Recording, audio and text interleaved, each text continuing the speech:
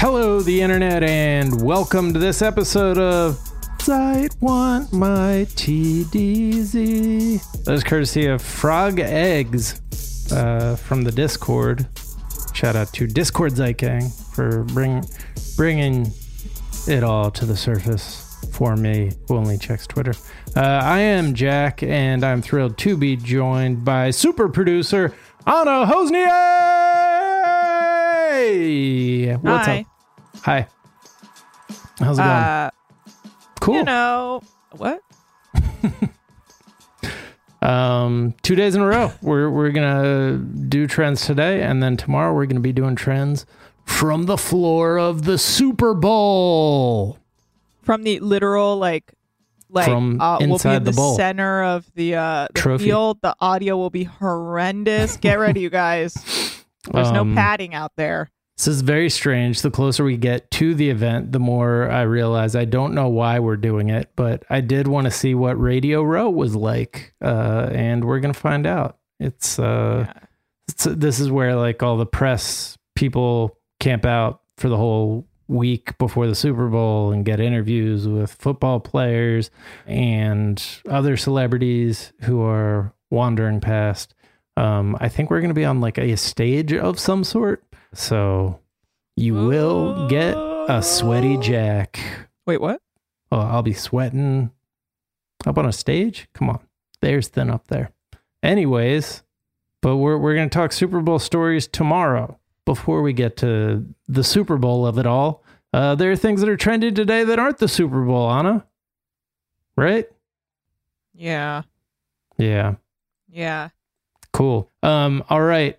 Pfizer projects record revenues on vaccines.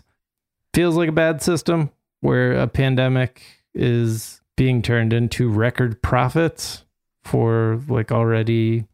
Wait, but we knew that. I guess I thought that like when they were talking about how like you can't fuck with the patent on the vaccine or else we won't make money. I didn't think that they would then have the gall to then come out and be like, psych, we made record money or we're making record money.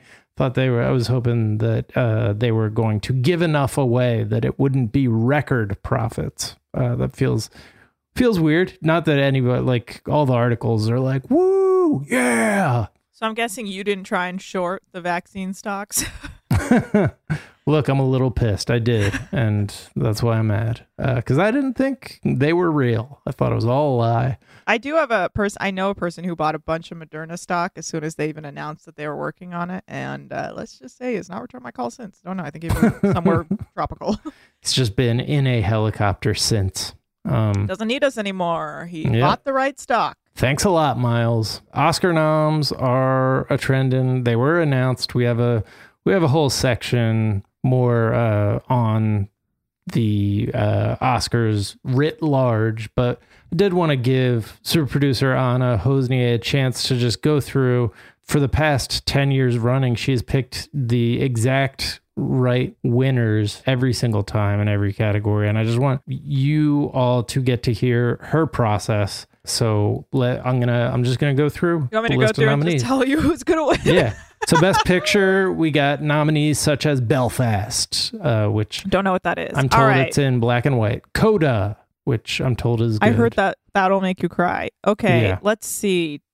Who's gonna win best picture? I'm gonna say Power of the Dog. Power of the Dog. You heard it here first, and Actor also a lot of role. other places because it is the favorite.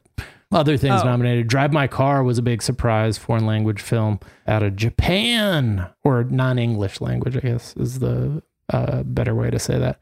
Dune, King Richard, Licorice Pizza, I guess. Licorice Pete's sounds like a nickname for Pete.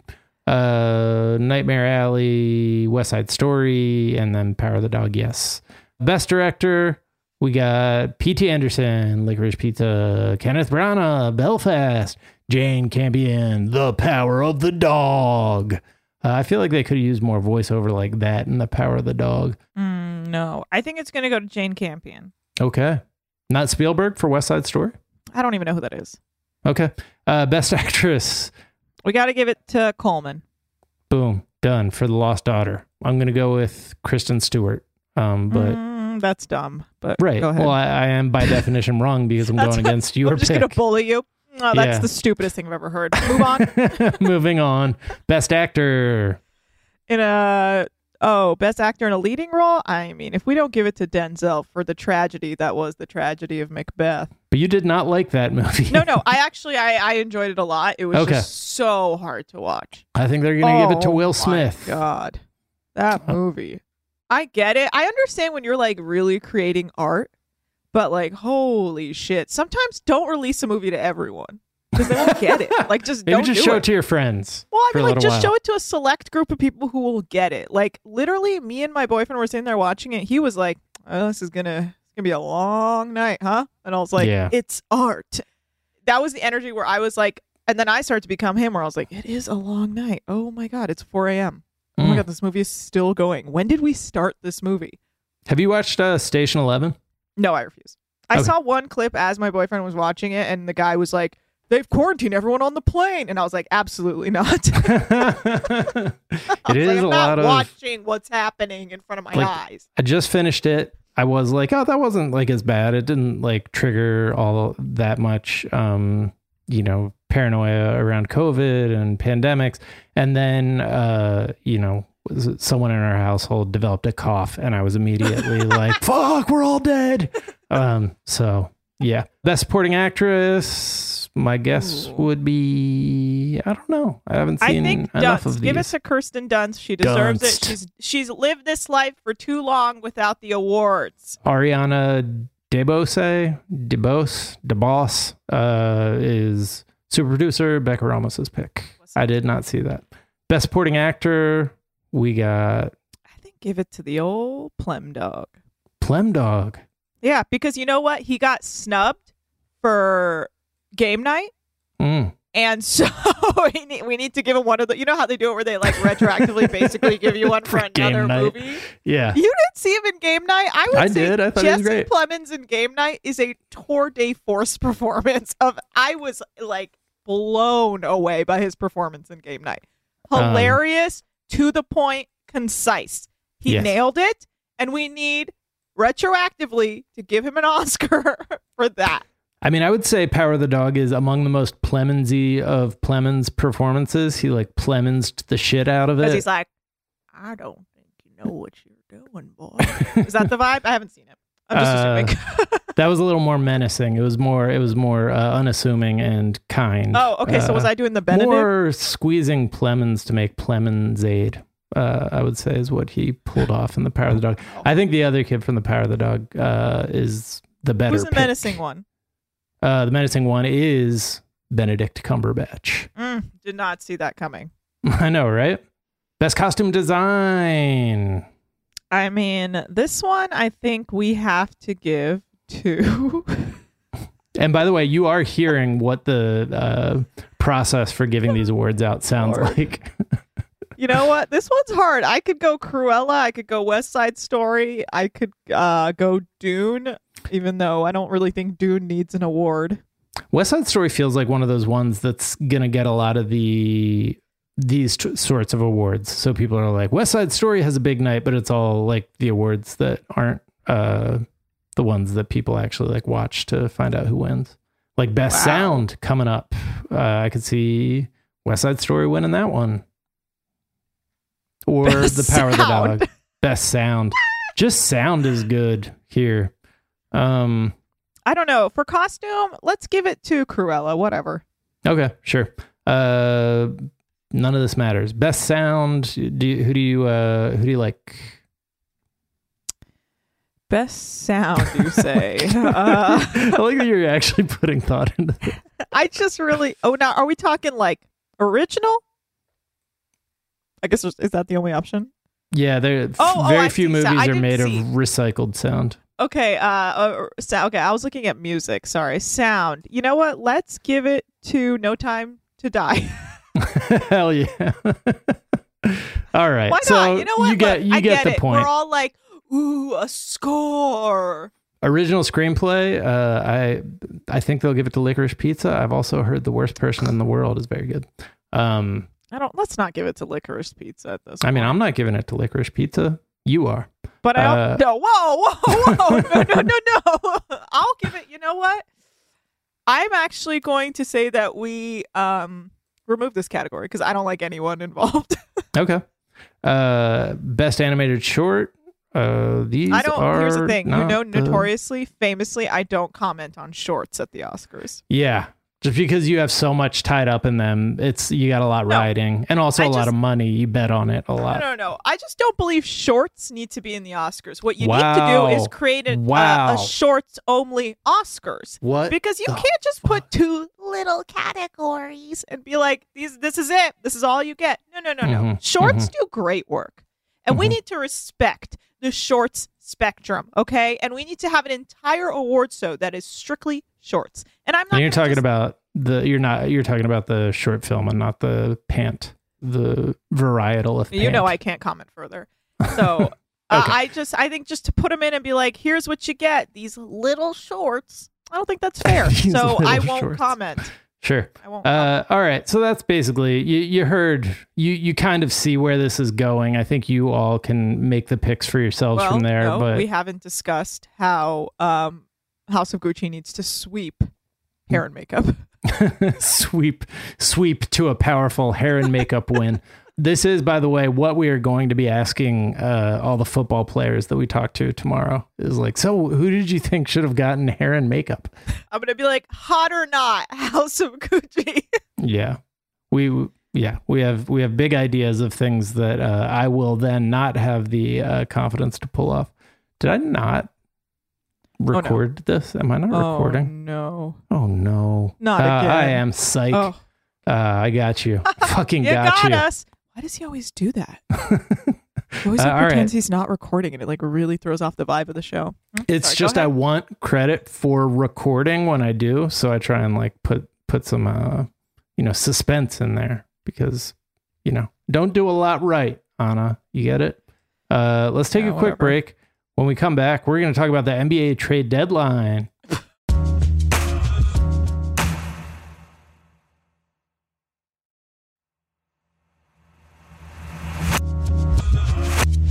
And we're back. And I mean, the break lasted for 25 minutes because I couldn't get Anna to stop spewing just the fierest, hottest takes about the latest trades happening in the NBA. We're coming up against the NBA trade deadline. As a Sixer fan, I am watching players who I would love to have, traded Ben Simmons for, getting traded for one another, like Tyrese Halliburton got traded to the Pacers for Domantas Sabonis, both of whom I would have loved to have on the Sixers.